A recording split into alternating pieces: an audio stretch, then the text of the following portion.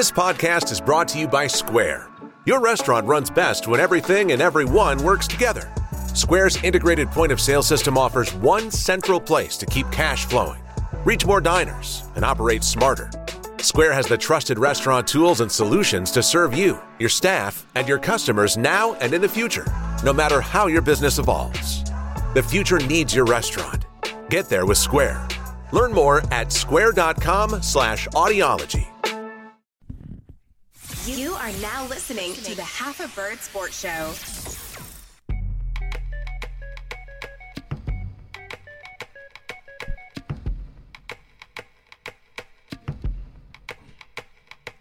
Yo, welcome to the Half a Bird Sports Show. You have so many options for high-flying entertainment to get you chill to ride with us, and we appreciate that. Your host, Jimmy, along with myself, Jay, bringing you the sports opinions you need to adopt immediately. Check us out on Spotify, Apple Podcasts, and wherever podcasts are downloaded or listened to. So, Jimmy, what's on today's school lunch menu?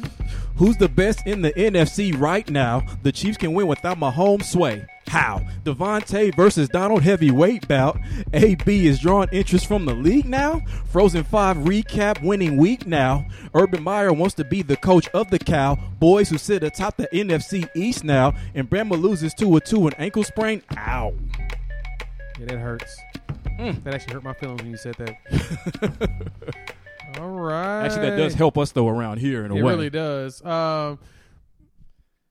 Welcome to the Half a Bird Sports Show. Myself and Jimmy. What's up? Doing what we do best, talking out the sides of our neck. Of course, it's going to be a loaded show. We appreciate you guys joining us here. Rate us and review us. Give us 5 stars. If you think we only get 4, just lie and give us 5 anyway. Gifted. We've got ourselves a nice loaded show. We're going to talk NFC as Jimmy gave us some information, some injury reports, lots of secured bags, a little liftoff, recap of our Frozen 5, and we don't know what the heck's going on in Georgia. So let's start off with the usual conversation, Jimmy. What's good, man? Hey, man.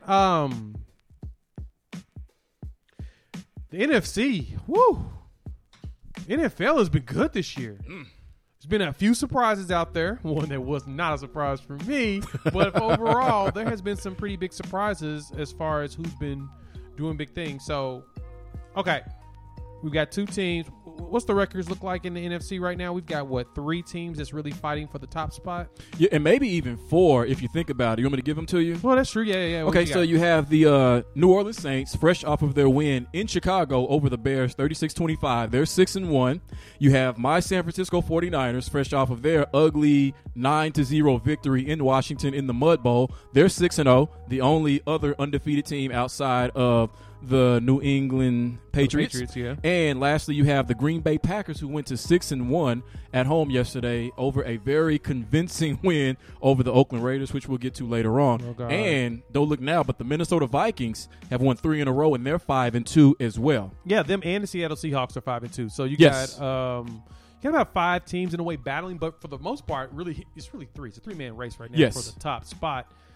And so, Jimmy, who do you think is the best right now? Of those 3, the Saints, 49ers, and Packers, who's the best in the NFC? To me, the best is the New Orleans Saints, because I think the Saints, they're more adept at winning in different ways, especially given that they have a backup quarterback in Teddy Bridgewater, who I have to admit, at the beginning of him taking over for Drew Brees with that injury, wrong. I was totally against Teddy Bridgewater. I didn't like him as a quarterback, but I'm going to go ahead and sit down and apologize to Teddy Bridgewater for what I said, because even though he's not a spectacular quarterback, that's not his game, he has looked very good, very comfortable, and very in command of that team, and they've done nothing but win since Drew Brees went down. So you have that. I think that obviously they don't have a better defense than the 49ers, but they do have a better defense than the Packers, in my opinion, and typically the New Orleans Saints, they have a good defense in a 2 to 3 year stretch, then they suck, then they're back being good again. They've got a great running back, great wide receiver combination, and out of those 3 teams, they're the only team that actually has that with Kamara and Thomas. I know the Packers have Devontae Adams, who's hurt,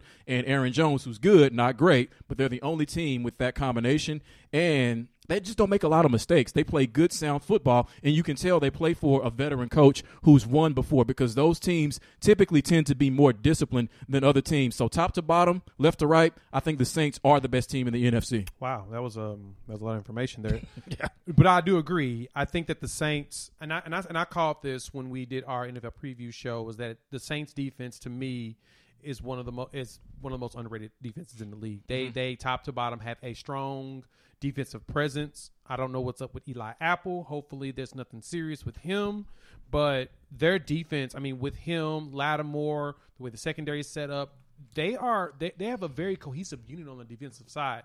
And offensively with Latavius Murray, he's reemergence. He had 2 touchdowns yesterday against the Bears. Against the Bears. And then you have Alvin Kamara, whose workload has increased because of Ingram going down, but Murray looks like he's going to become that new yin-yang setup. And Teddy Bridgewater, he really has put in – you can tell that he's put in a lot of work in the film room. You can tell that he is understanding the setup, he's understanding the landscape, and he's being the quarterback he was supposed to be, honestly, in Minnesota before that catastrophic knee injury. The Saints, to me, are the tops. Now, I can't knock the 49ers, though, too hard, because the fact that they have a team full of no-namers on the offensive side who are producing, and then that defense, John Lynch has put together one of the best defensive jobs I've seen probably ever. In one offseason. In one offseason. I mean, you come back from Jimmy G being hurt, the number 2 pick getting little Bosa. Yeah, Nick Bosa. Getting Nick Bosa. But around that, it's built. This defense reminds me of Jim Harbaugh's defense. That's what I think is thoroughly impressive about them. So got to give them props for being able to put that together. And like you said, the no-namers, you're trying to figure out who's going to be the guy that Jimmy G goes to. And it seems like he's got about 6 of them. And it doesn't stop from Kittle to the 2 running backs they had. What's that, Brenda and Matt Breida, Tevin Coleman, who they got from Atlanta. Exactly. And then you got your wide receivers, and was it Pettis and was it Godwin? Yeah, Pettis, Godwin, rookie Deebo Samuel. Now, George Kittle, the tight end, he is a Pro Bowler. He is Kittle one of the best. It. And, Kittle's like I said, Kittle's the centerpiece, and then you have all these other little complementary pieces that are actually doing well with the quarterback like Jimmy G. And Jimmy G is the perfect example that coaching matters. I think that's what makes him so successful is that he has solid coaching in Kyle Shanahan. As much as everyone clowned him back in the day as being the son of a coach, he's really showing that he's a student of the game, and that's what's building him up. So now from there, you look at the AFC. I mean, that was a wide open race, but it's looking a little bleak, especially with that most recent injury. Jimmy, what's up with the Chiefs? Do you feel like the Chiefs are going to make it out with Patrick Mahomes being gone at least 4 weeks? Well, 3 weeks, technically. They'll make the playoffs. Him being injured is going to cost them the chance at the number 1 seed, and I really believe that they needed that in order to get over the hump and make it to the Super Bowl, because them going to Foxborough in January is not going to work for them. They will be competitive, but they are not going to be Brady and Belichick in Foxborough. So when I look at the Chiefs' schedule, let's look at their next 4 games, and you tell me what you think in terms of whether or not they're going to win. All right, so the next game, they're at home versus the Packers. I see that as an L. Okay, that's an L. Yep. They're at home versus the Vikings. I see that as an L as well. I see it as a W. Think so? What time is that game? Do you know? I do not know. Okay, let me look at what time that is. But we all know that Kirk I see what you're saying. We all know that Kirk Cousins does not win games against teams with winning records. And it's a 1:00 game, so that is a toss-up. It's a noon game. Yeah, they're not going to Vikings. Yeah, they're not going to win that game. I will give that one to the Chiefs. All right, next game, Chiefs at the Titans. Ooh, they're going to Tennessee? Yes. Well, the Tennessee Titans don't know who their quarterback is yet, so they might come out with that one with luck. That will be a Matt Moore miracle. I said they lose that game. Ryan Tannehill, for one, you're not going to have enough tape on him in a Titans uniform to really be able to scheme for him the way you need to. That's true. I mean, he's Ryan Tannehill, so he's not going to torch you, but enough to force him into turnovers and give yourself the advantage. They're not going to have enough tape. And from some of the players who were interviewed for the Titans after their victory yesterday against the Chargers, they talked about how he commands the huddle. It's a different presence. And that's not a shot at Mariota, but it, in a sense, tells you what one of the problems is with Mariota. Well, I mean, you got to also remember, this is more of a veteran presence, too, with Tannehill. He's done this before in Miami. That was kind of the only way that he survived out there and looked halfway decent. And right. But the thing is, as you say, that's not a slight on Mariota. That's always been the slight on Mariota is that he doesn't command the locker room. Because he's not very verbal. He's a quiet guy. He's a quiet guy. And I think that's a little – you can't be that quiet as an NFL quarterback. In the last game, the Chiefs are at the Chargers, which is a home game for the Chiefs technically, playing against the LA Chargers. That's in Kansas City. That's Verse. That's in Kansas City? That's Verse. Yeah, that's okay, in my Kansas bad. City. They've only got one road game, and that's the Titans in the next 5 weeks. Either way, I see that as a W because the Chargers, they're just a bad team. They're about to mail it in over the next couple of weeks. I don't know why, because they have so much talent on offense, but the Chiefs are going to win that game to go 1-3 without Patrick Mahomes. Okay, 1-3. That's what you believe. I think they can go. I think they can go 2-2, but that 2-2 is going to hurt them. Those 4 losses is going to really bite them, especially with the Colts on their butt, the Ravens on their butt, the Texans on their butt. And I don't know how, but the Raiders are still on their butt too. Right. That's who they are. So, okay. Interesting look. NFL, like I said, NFL is looking pretty exciting. So keep your hats on, guys. This is going to be a fun ride. But what else is fun around here for us is the news. And now Jimmy has the news. Thank you, Wendy. Baseball fans, we did not forget about you. We finally have our World Series matchup with the Astros defeating the New York Yankees in the ALCS on Saturday night on a 2-run home run walk-off for Jose Altuve to beat them 6-4. And they are now set to meet the Washington Nationals beginning tomorrow evening, 7 o'clock Central in Houston, as they have the home diamond advantage.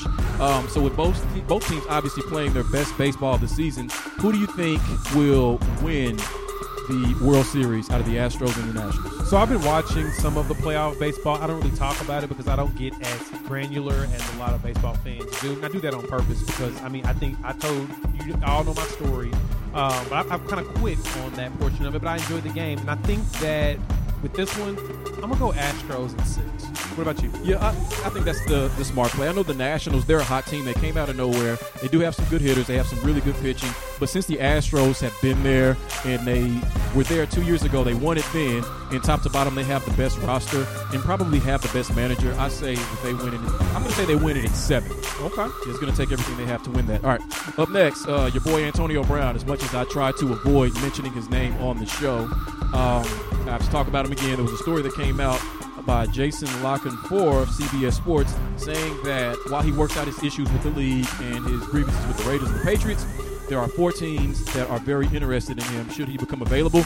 Those teams include the 49ers, the Bills, the Cowboys, and the Seahawks. So if he does, again, play this season, who do you think is the team most likely to land his services?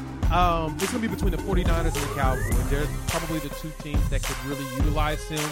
They're the 2 teams that look like they have a chance of actually winning something. And I think that they're probably going to be the ones who do that. What do you think? I was going to say maybe the Cowboys won. They're going to take a risk to get themselves over the hump. Yeah. But for that same reason that I would also say the Seahawks as well, who I think their management would be more willing to take a chance on him as opposed to the 49ers management, because John Lynch, he's more conservative than people think. So to bring this kind of guy into the locker room when you're already rolling and with a perfect record, or you're going to end up with a really good record, I don't know if he sees it as worth it bringing him in and potentially disrupting the chemistry in the locker room, even though he would be good in the receiving corps. So I say Cowboys 1, Seahawks 2. Okay. And lastly, Alabama Crimson Tide fans, I'm sure you already know this, Tua Tagovailoa, your starting quarterback Heisman candidate, is out with a high ankle sprain. He has already had a surgical procedure done on that ankle, the opposite ankle of what he injured last year, and he could be out anywhere from 2 to 3 to 4 weeks. Nobody knows, because Nick Saban said today that there's no real timetable on his return. So if he's not back by the LSU game, which I believe is on November 2nd, can they beat the LSU Tigers without Tua Tagovailoa? Ooh, buddy, that's a loaded question, and I have 0 answers for that because I don't know who does Alabama have as their backup. I can't remember his name. But that's not something that I feel like we don't have an answer for that, and because we don't have that answer, I'm gonna say no. I'm just gonna say no. I'll say no as well. I think that LSU is built top to bottom as one of the best teams in the country, and the way Joe Burrow is playing right now, yeah, I don't care how good your defense is, Alabama, if you're not ready for LSU without Tua. Now, the committee loves Alabama, so they would give them, a little bit of leeway just knowing the situation. But if Oklahoma remains undefeated, as does Clemson and as does Ohio State, and LSU is the team that beat them, they may be on the outside looking in going into the college football playoff. Out of respect, you have to do that. Yeah. Is that it? That's it. It's news. And that was Jimmy with the news. Thank you, Bob. Okay. So, I don't really fancy myself a prophet, Jay. Oh, I don't know how Lord. much prophets get paid. If they do get paid, then maybe I need to look in that as a line of work, because you all will recall that I said in the beginning of the summer league in the NBA, where Zion Williamson hurt his knee and was out for the rest of the summer league, that this was going to be a problem, that he was going to have injury problems. I don't know how I knew that outside of that injury, but I could just tell. Well, after a great preseason, actually a historic preseason.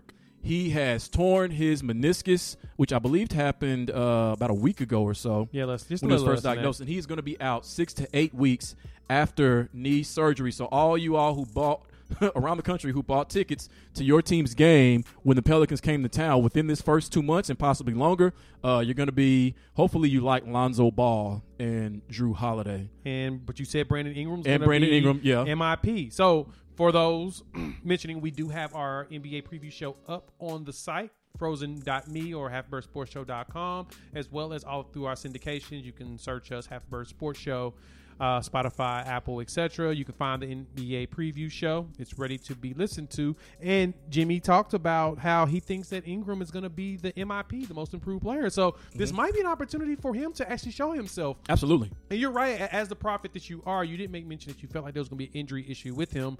For me, I always felt like there was going to be a load management thing with him regardless, because he's going to be in New Orleans. Everyone talks about the great food of New Orleans. And everybody figured that he's going to add an additional 15 to 20 pounds. Those knees, he's going to add that college 15 in Nolan's because of how great he's going to eat. And now that he had knee surgery, definitely is going to put on the freshman 15 because of it. So we have to see how he develops afterwards, how he recovers. The Pelicans are optimistic, and to be quite honest, I'm not. He's a big dude. 6'7", 285. He's just about all muscle. He's pretty chiseled as a guy. I just don't see I don't see him making it. And I don't see him being healthy enough moving forward. And that's why your idea yesterday, before this news even came out, about him potentially sitting this season, a la Ben Simmons, Joel Embiid, Blake Griffin, etc., might be the best thing for him. I mean, it has not hampered any of their careers in any way, shape, or form. So that may be a really good idea. But you know what? There's somebody I blame for this injury. You want to know who that is? Who? The New Orleans Pelicans. You know why? Why? Because they're already showing that they don't know how to handle stars. Because with Anthony Davis, they couldn't save him from the rest of the league by getting him players around him, as great as he is, that would help him to compete against the other teams in the league. And now with Zion Williamson, they didn't save him from himself, knowing that he already injured his knee in the summer league. Why would you let your best asset go out there in meaningless preseason games and potentially further damage that knee, which he did? So I blame them. I can see that. I could definitely see that. But the other side of the coin you got to look at is, what do? Do you not play him at all in the preseason? Nope. Do you make him sit and not do anything? I mean, this is a way you don't play him in the preseason. You really believe they shouldn't have played him in the preseason? I totally believe that. Why? Did you actually expect them to make the playoffs?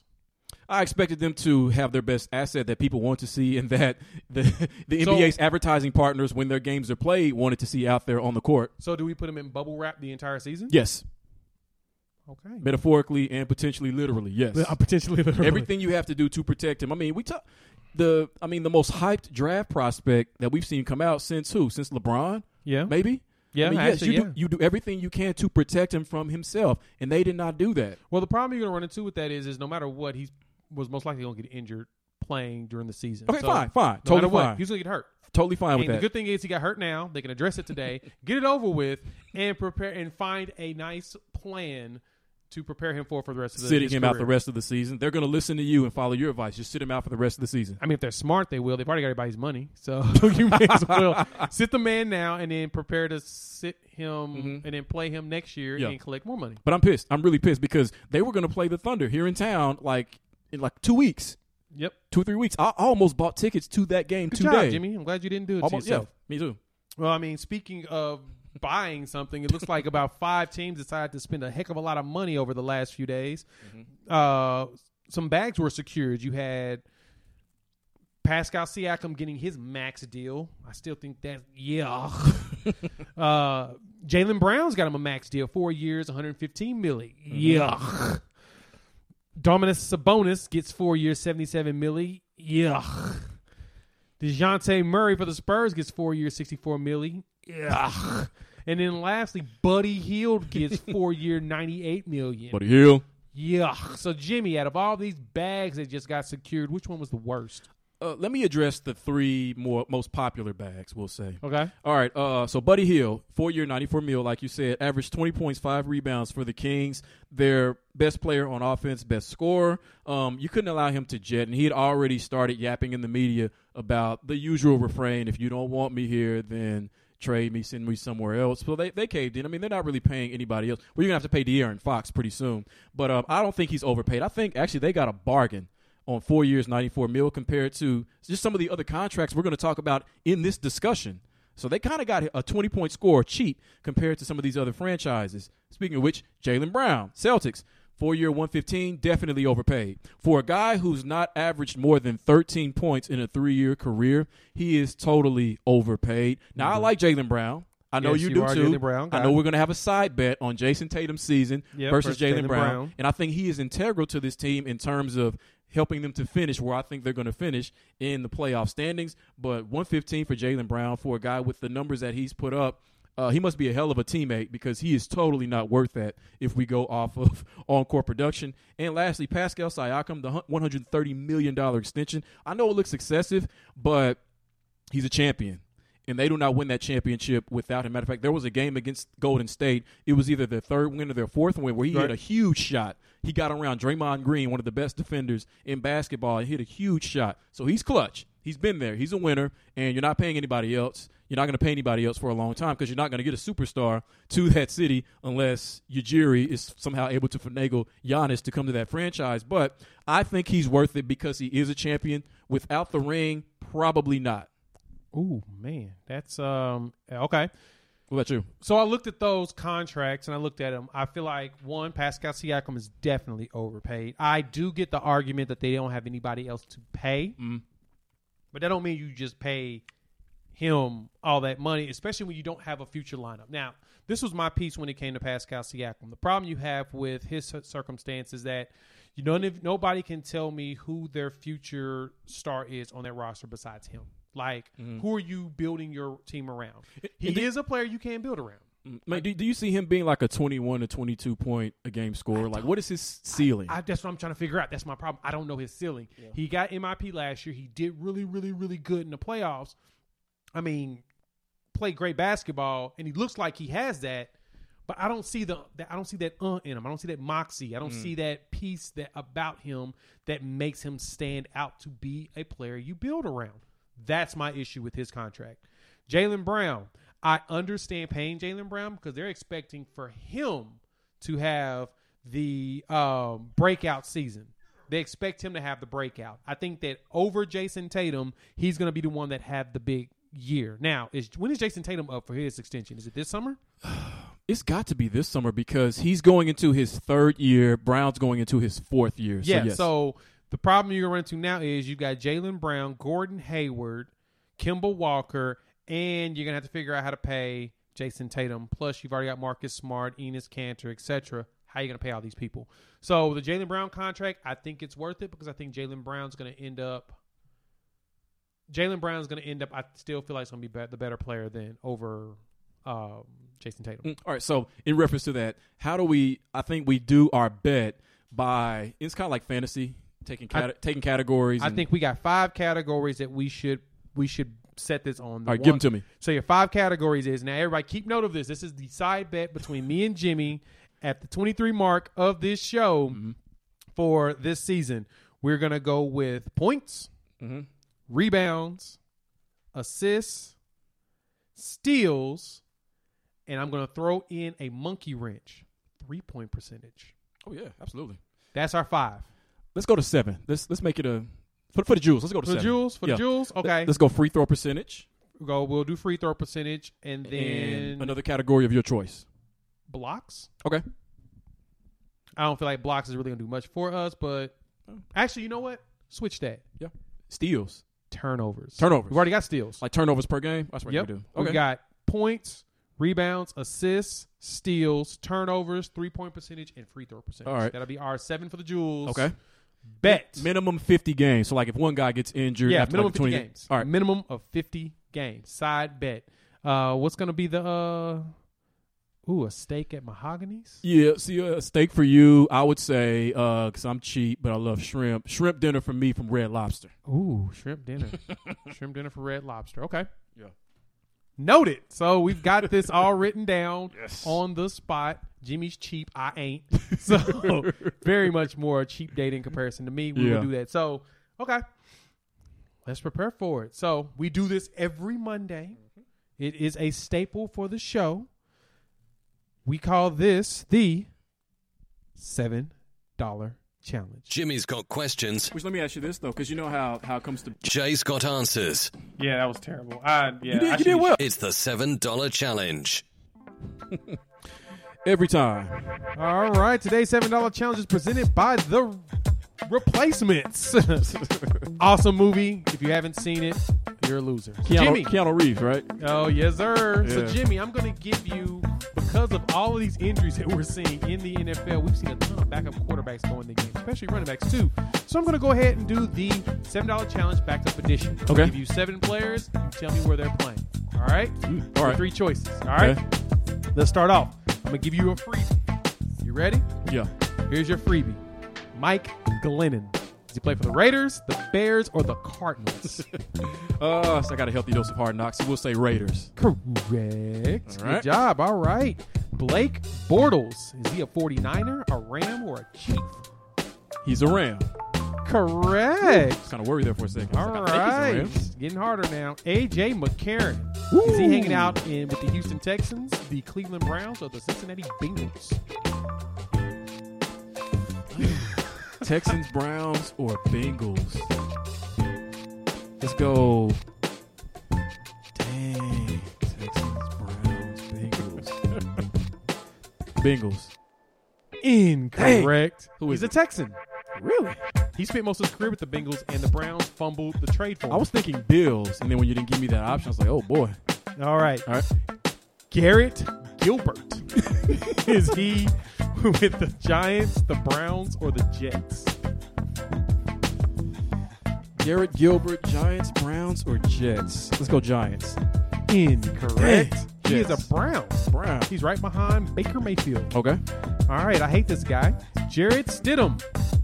Is he with the Seahawks, the Panthers, or the Patriots? He's a Patriot. Correct. He cost me fantasy points by not throwing a touchdown to the right player. Actually, no, he messed up my Frozen 5. That's what happened. Right. I remember that. Yeah, terrible individual. All right, Trevor Siemian. Is he a Jet, a Jag, or a Colt? He's a Jet. Correct. Great Miles job. Garrett took him off the set unnecessarily. He sure did. Yeah, All all right, your final one. Brian Hoyer. Is he a Patriot, a Viking, or a Colt?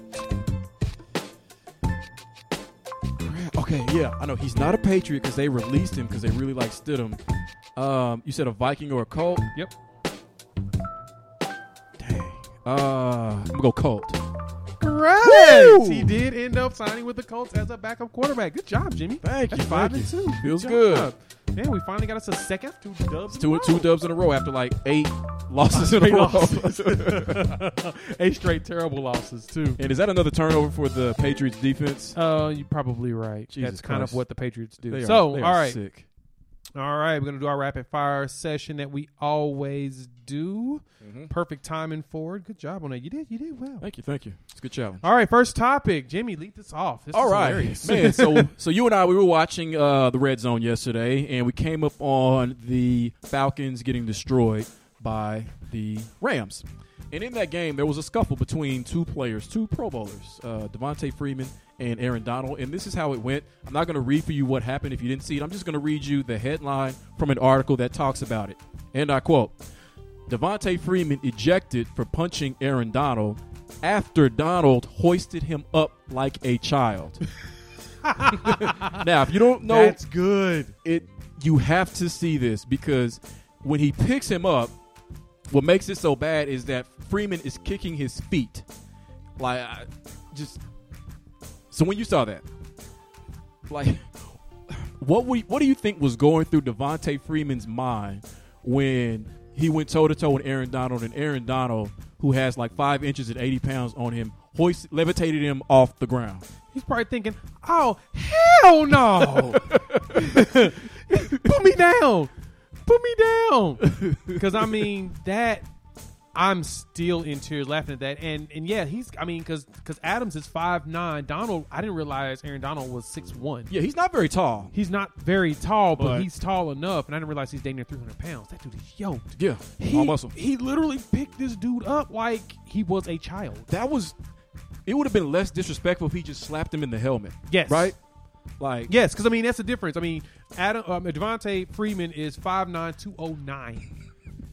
Aaron Donald, 6'1", 285. And I sympathize with Freeman, too, because, I mean, you can't back down from anybody because you're already a smaller guy. Most of the players on the field are bigger than you, so you can't look like a punk. So, but it's, Aaron Donald, like, damn, like, what do you do? Do you just walk away? Do you keep going, knowing that it's going to end up bad for you? Because I've never seen this before. This got so bad to where I think the ref had to jump on top of Devontae Freeman and tackle him himself to the ground to keep Aaron Donald from continuing his assault. Yes. I've never seen that before. Never. And so for Devontae Freeman, man, just hold that L and just walk away. Don't engage. Don't just let it go. What do you say to it? I mean, if that's your teammate, like... Oh, I mean, you can look at the replays. You can see there was like no Rams around him in this situation. I mean, no. So they didn't even help. No Falcons around. Yeah. So, okay. Speaking of Falcons, let's talk about the Frozen Five. Another winning week. Thank you, guys. I do what I can. I'm going to address my L's first and then the dubs. First and foremost, the biggest L of them all was that I didn't go with the Dallas Cowboys, who destroyed the Eagles. Mm-hmm. You listen to my solo show. I gave you an explanation of why, and it happened exactly as I expected. This wasn't the game for them. So that's my biggest L, but I took the Falcons +3. We're going to have to talk about them a little later today, Jimmy. Yeah, I have to get a better understanding of what's going on in Georgia and okay. why are the Falcons so bad. I mean, on both sides of the ball, they technically are really good, but they just, I don't know. We'll talk about the Falcons a little later and more in depth. So that was L number 1. The second L is John Gruden and his Raiders doing what they do best, screwing up. No, like seriously. Okay, so the Raiders were up on the Packers. It was a very solid game. And to end the first half, Derek Carr dives for a touchdown, loses the ball. It rolls to the back of the end zone, and guess what they call that? A touchback. Because of that, that's when it started. They got to the goal line in the second half to even get us right there to a cover. They couldn't make it into the end zone 2 times in a row. Literally 4 plays. They turnover on downs, got the ball back, went back there, still couldn't get in. And because of that, I didn't get my cover. So let's go to the dubs. Fantastic job on the wins here. The Colts did what I figured they would do. They harassed Deshaun Watson so much that he wasn't able to produce like he normally does. That gave us the dub that I expected. The Jaguars, the Bengals are just really bad. It's funny because the Bengals are really the team in the NFL that's tanking without trying to. And that's the problem for the Dolphins because as hard as they're trying to tank, they've got to battle it out with the Cincinnati Bengals. So it's like in the Bengals' DNA to tank. Yes, they're tanking, and it's not even on purpose. They're just tanking to be because they're the Bengals. That's what they do best. And so shout out to Minshew and the mustache, as well as that Jags defense, who without Jalen Ramsey did what I told you guys they would do.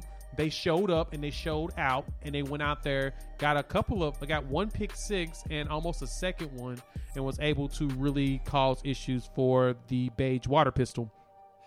Lastly, the Saints +3.5 playing against the Bears. They beat the dog out of the Bears, and I feel bad for that Bears defense because the Bears defense did as much as they possibly could, and they couldn't help it. They have really big issues on the offensive side this year. Their offense has gotten so inept. it's depressing, and the Saints took advantage of that. Teddy Bridgewater did his best job of looking like Drew Brees and keeping calm, collective, and running the O.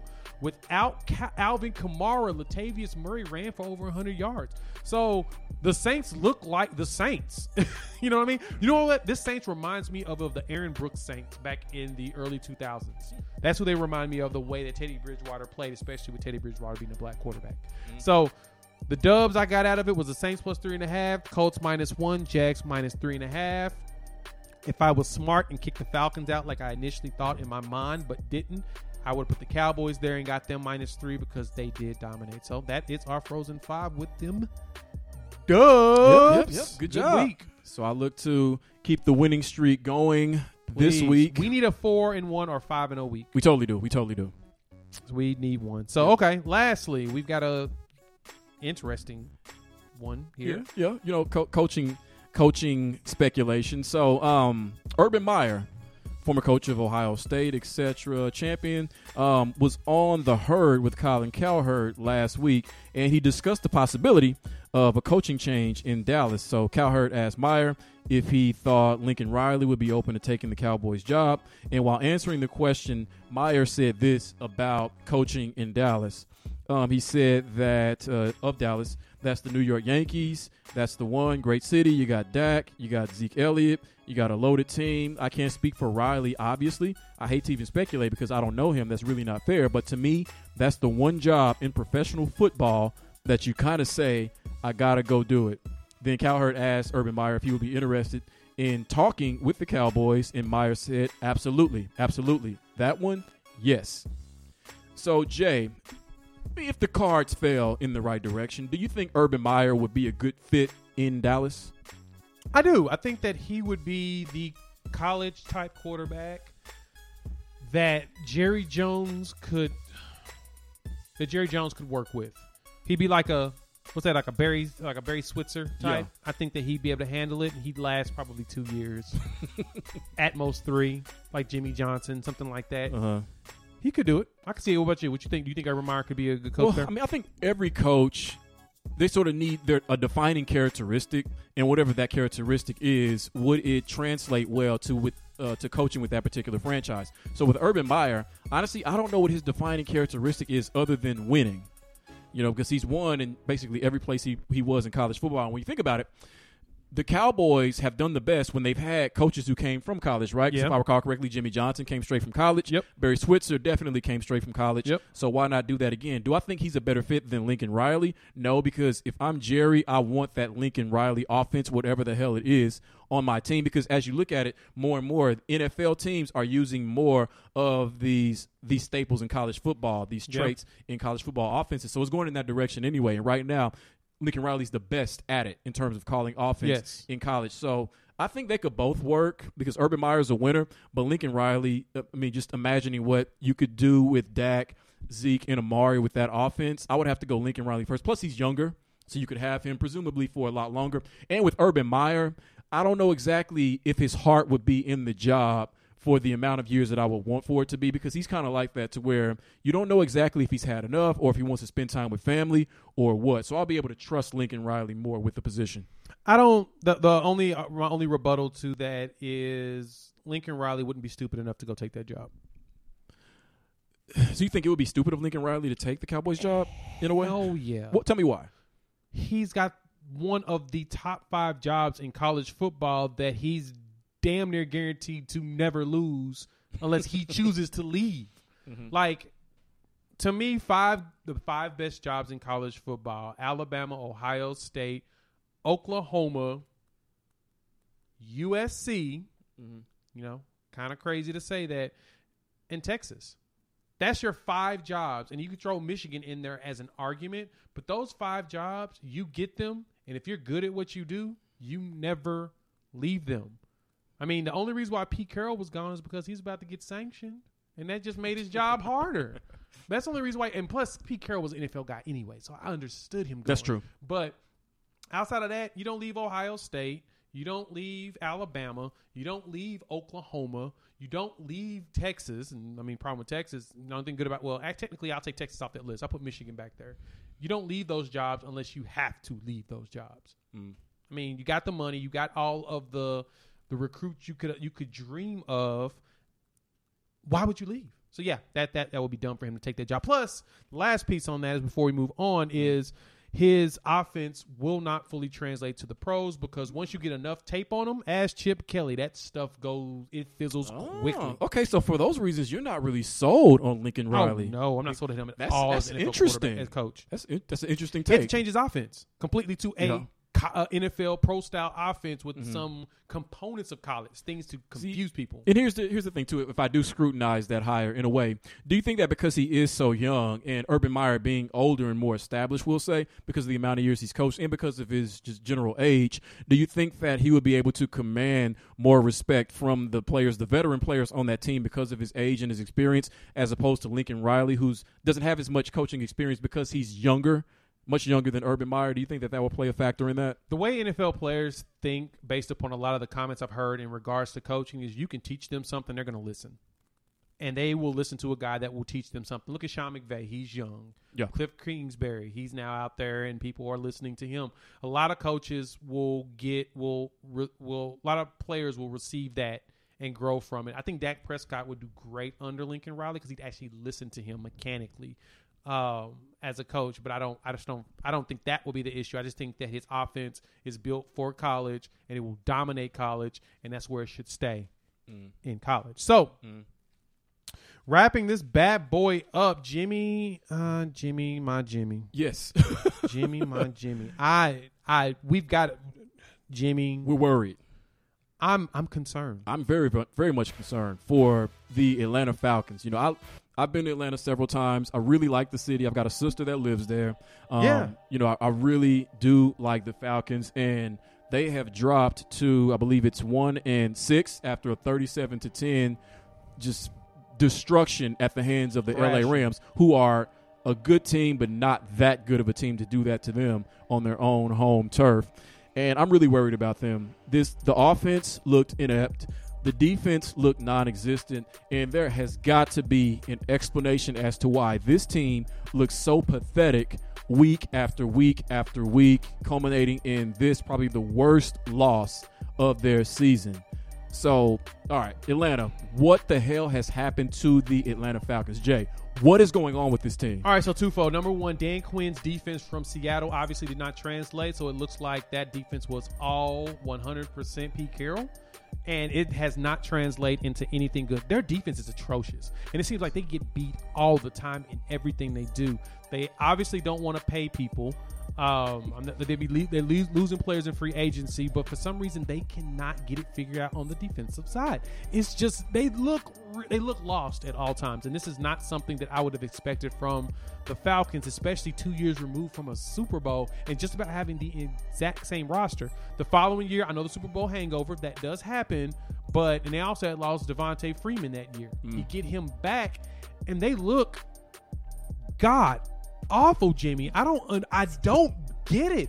Offensively, they have the most talented wide receiver in the NFL. Everyone respects this man, and everyone looks at him like he's a god. I mean, they respect him so much that every time he whines about his contract, they give him an extension. They just paid him $66 million this year. Now, people are saying, he may not have gotten it all up front, but he's getting that money this year in some capacity because they have to. They put that money in escrow. They owe him that. So right now, they got to write him that check. 60-something million, 65 of it on day one?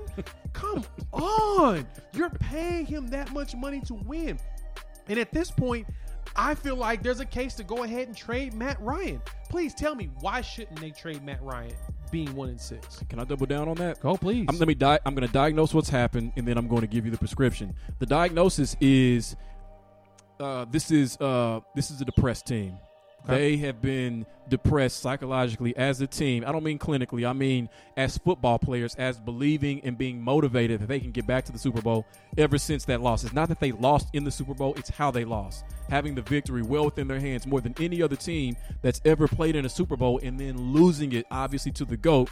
But they've been depressed ever since. They have not been themselves, and they're not going to be themselves. There is no way to overcome this. So what they have to do, top to bottom, you have to get rid of anybody who is on that team. I know that sounds ridiculous, but in order to purge the franchise of this depression, Purge everybody. you got to get rid of everybody, starting with Matt Ryan. You've got to get rid of Julio. I'm sorry. You got to get rid of Devontae Freeman. You obviously have to get rid of Dan Quinn and his coaching staff. You have to get rid of anybody who was on that team.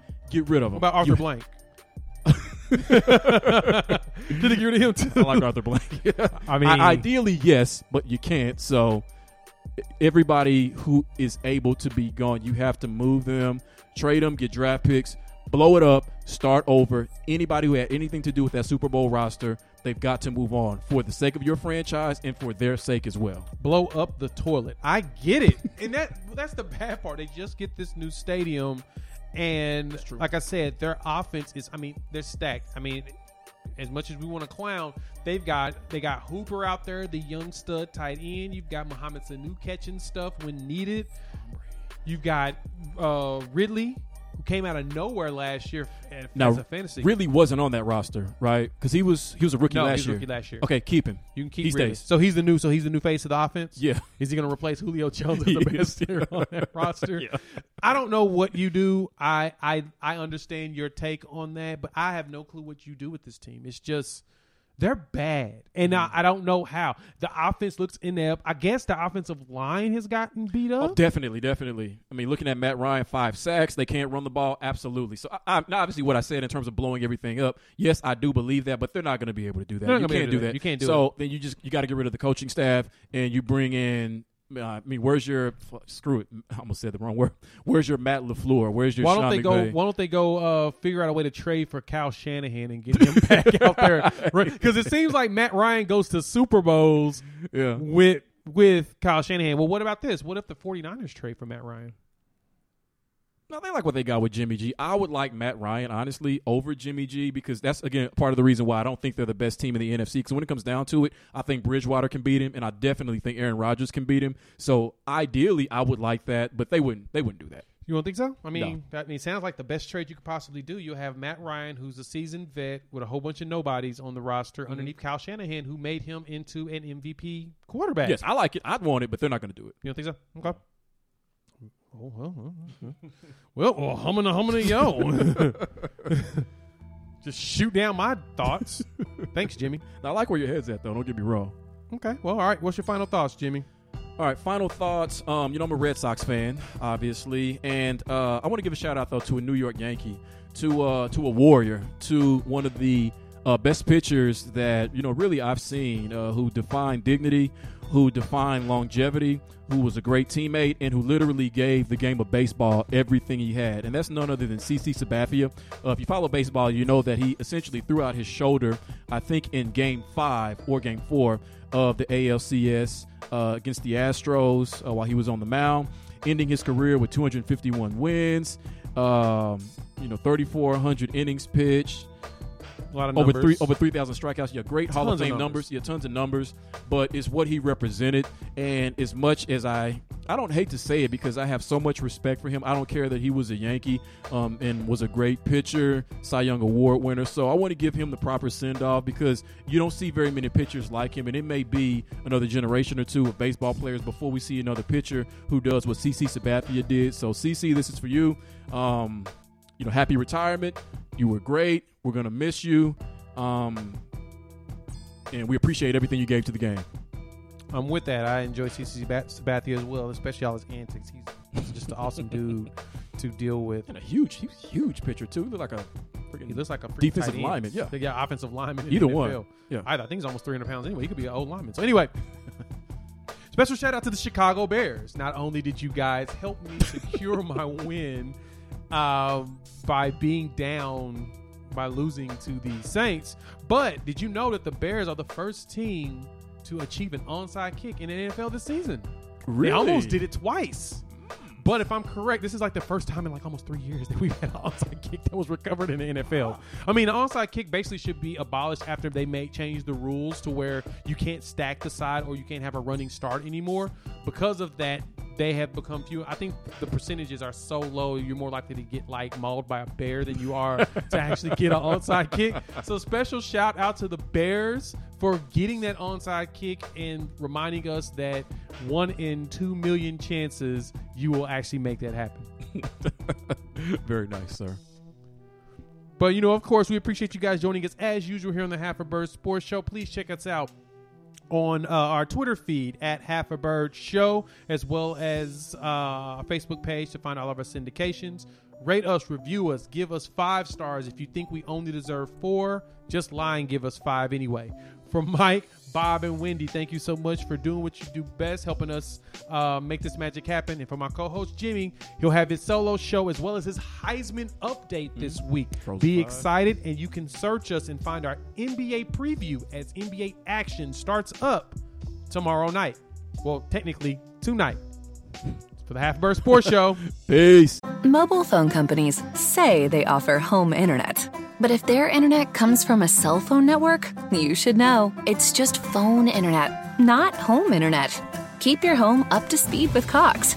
Cox internet is faster and has more reliable download speeds than 5G home internet. Cox is the real home internet you're looking for. Based on Cox analysis of Ookla speed test intelligence data Q3 2022 and Cox serviceable areas, visit cox.com/internet for details.